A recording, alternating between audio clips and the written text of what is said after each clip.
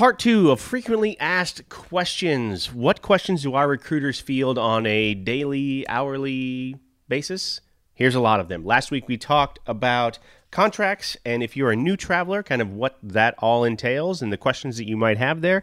This one's going to be all about pay, benefits, and vendor managers, VMS, MSPs, all of those buzzwords that you've probably heard before and you've wanted some details on.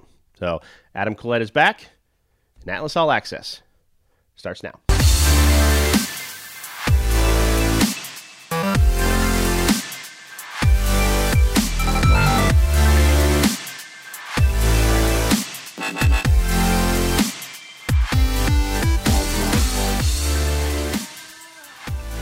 All right. You ready for part 2?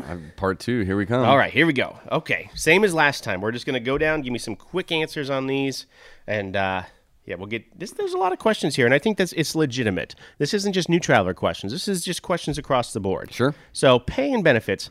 How do hours work for travelers? Are they guaranteed? And how much overtime can I expect? Sure. So I guess 2 different questions Yeah. there. So guaranteed hours, for the most part, is going to be 36 or 40 hours a week, depending on your unit on there.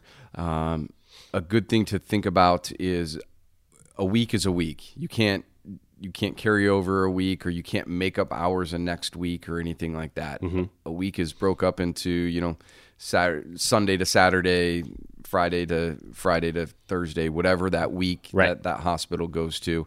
It's broken up into those 30 that week. Yep. You're 36, you're 40, whatever that might be. 36 or 40.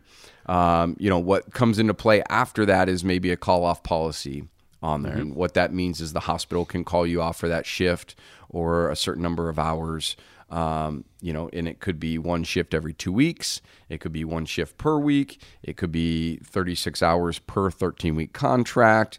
It could be 4 shifts per 13-week contract. Yep. We've seen it all. We've seen it all. Right. And I tell people, you hear the horror stories of getting called off and those things. The last thing that hospitals want to do is bring travelers in. It costs them a lot of money. Yep. They have to orient them. There's turnover and things like that. So I try to tell people it just doesn't happen as often. You see all the horror stories, obviously, online. It doesn't happen. The horror stories come from people that go in, they cause a lot of problems. They're a cancer to the unit. Of course, if somebody's going to get called off, they're going to be the first person to get called off on there. You go in, you do as good a job as you can. You're super positive. You try to interact with people. You're going to have a positive experience and everything. Another good thing during an interview, ask, how often do travelers get called off? Right.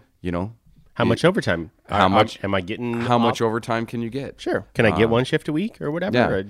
Yeah. Once again, in the interview or during the process of taking a job, ask about overtime, how much that you can get, how often travelers get overtime. Some places don't allow travelers to get overtime, so maybe not a place that you want. So,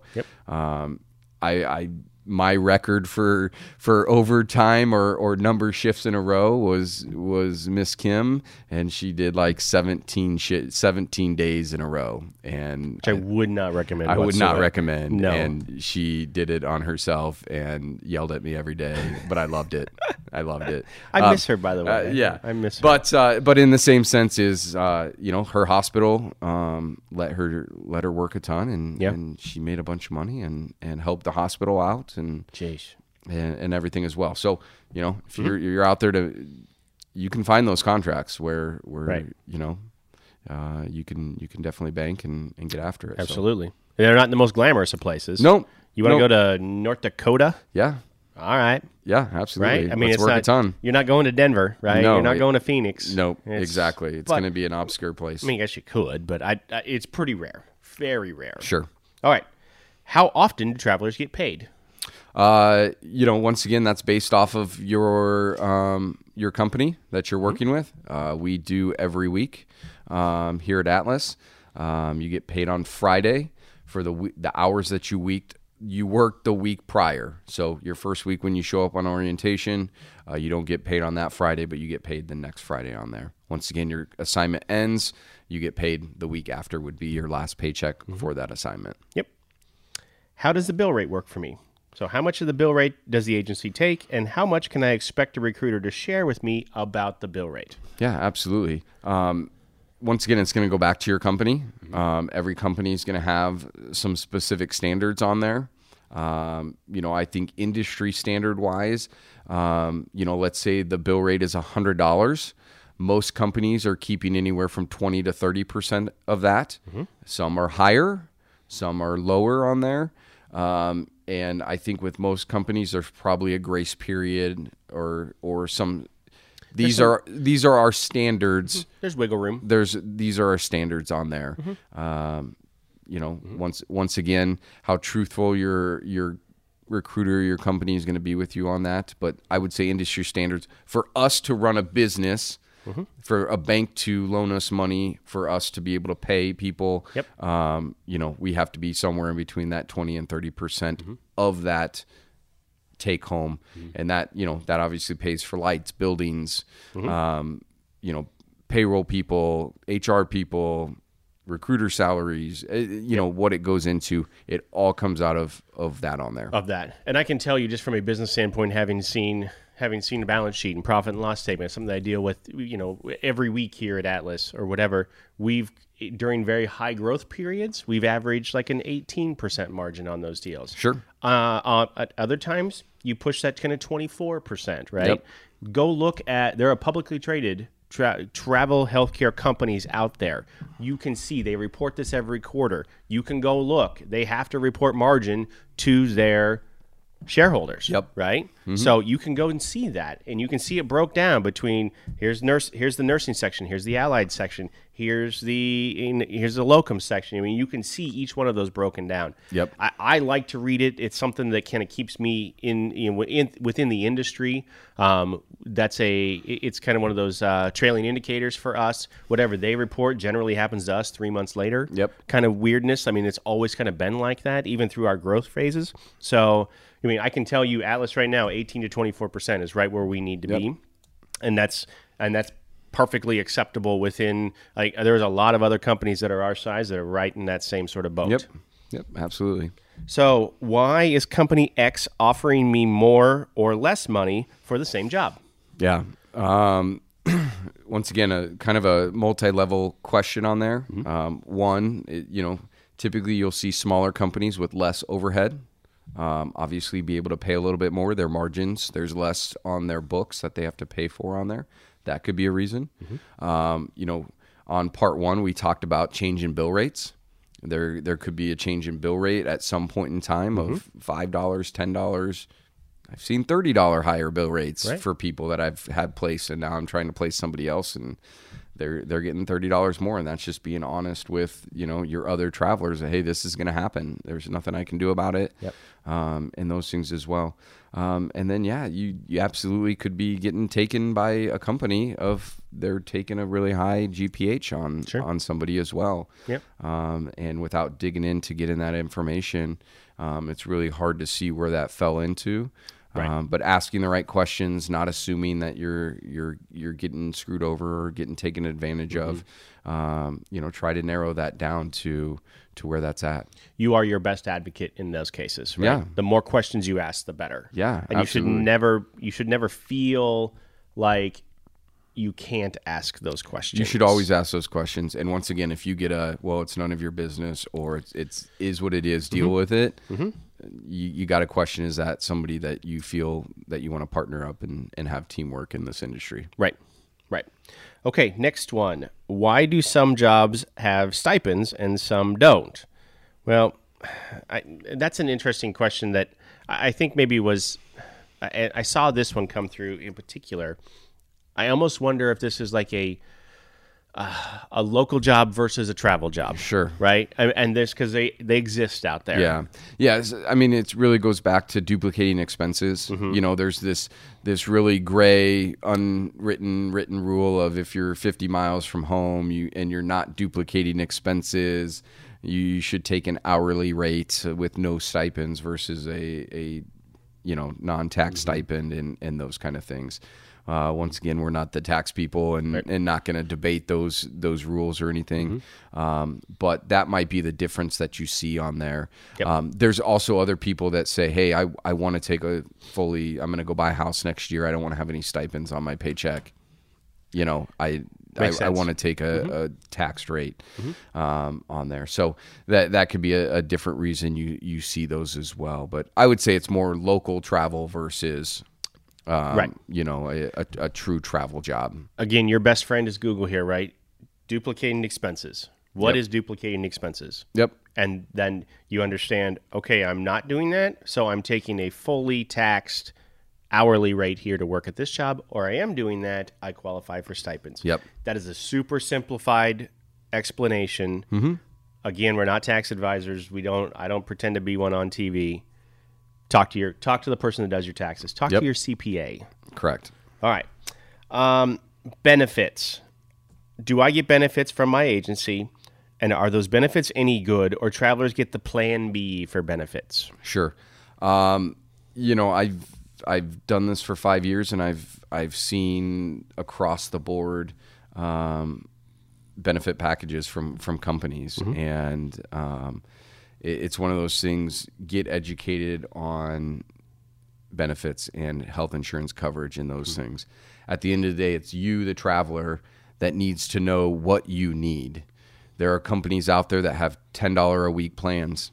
And, if you're not taking any medications, you go to the doctor once a year when you got a cold you just can't get rid of, that $10 plan may be great for you. And there's nothing wrong with that on there. There's other companies that they have the best health plans out there. And you know what? It costs a little bit more money. Good health plans are expensive. Good health plans are expensive on there. So I always when I talk to new travelers or current travelers, I usually tell them, go to the open market. The U.S. government has an open market for healthcare. Yep. Go get a quote from somebody. Go get 2 quotes, and then let's compare that versus what Atlas has, or what your company has. What are the benefits? Let's go, and I always tell people, let's pick a worst case scenario. You're hiking in the hills, you twist your ankle, you break it, now you're out of a job, and you have $10 health care and $50,000 worth of medical bills. Where does that leave you at? Right. Break it down to the most basic. What's your copay? What do you pay for, right? When you're comparing those and you're looking at that scenario, break it down to that. What are you paying when you go in? What's your co-insurance look like? What's the total deductible? What's the deductible for the year? Break it all down. And I think, again, you will find good insurance is expensive, but not everybody needs that. Correct. And so there is nothing wrong with looking at other options on there. So every company is going to have some sort of insurance. What level that is for what you need is going to depend on what people need out there. What matches your needs. Yeah. Right. I can tell you we've always taken, at Atlas, we've always taken the same standpoint where I don't want to skimp on any of that stuff. Right. So I have the same insurance that travelers have. That's correct. That you have, right? That's correct. You have the same insurance that I have, that your travelers have. I have the same 401k that you have. Once you're eligible for our 401k, which is 6 months, and that's you and me and ER Traveler in Bozeman, Montana. Right? All have the same 401k. You're eligible after 6 months. You're eligible for the same match. It's all the same. Correct. My short-term disability is your short-term disability. It's the same exact stuff. One, it's logistically, it's hard to separate them, right? And insurance companies there are many, many rules out there that I wasn't even aware of when you categorize different workers, right? Okay, so these are just contract workers, right? These are just recruiters, right? These are just whatever. It is easier for us to mash everyone all together. Correct. And it's more fair. Ask that question.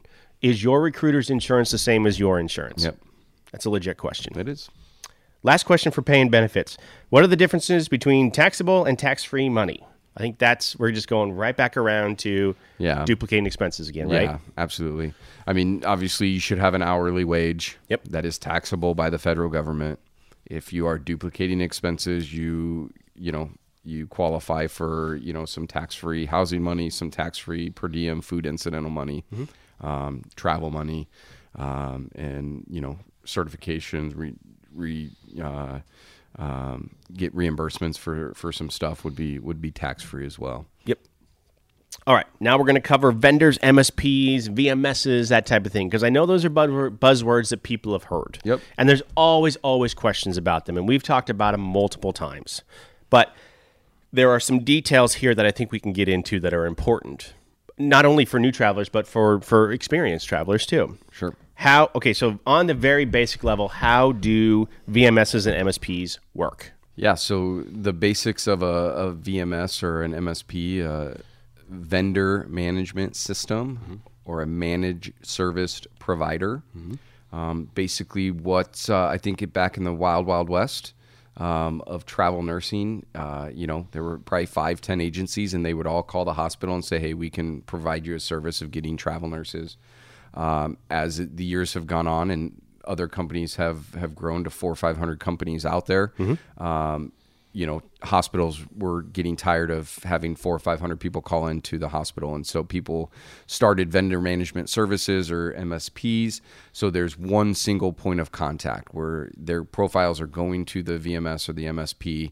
They are then filtering through those and sending the qualified candidates to the hospital.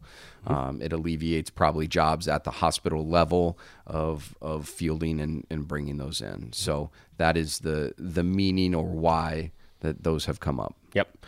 Generally, the vendor, the VMS, is not associated with an agency. The MSP, the managed service provider, generally is an agency.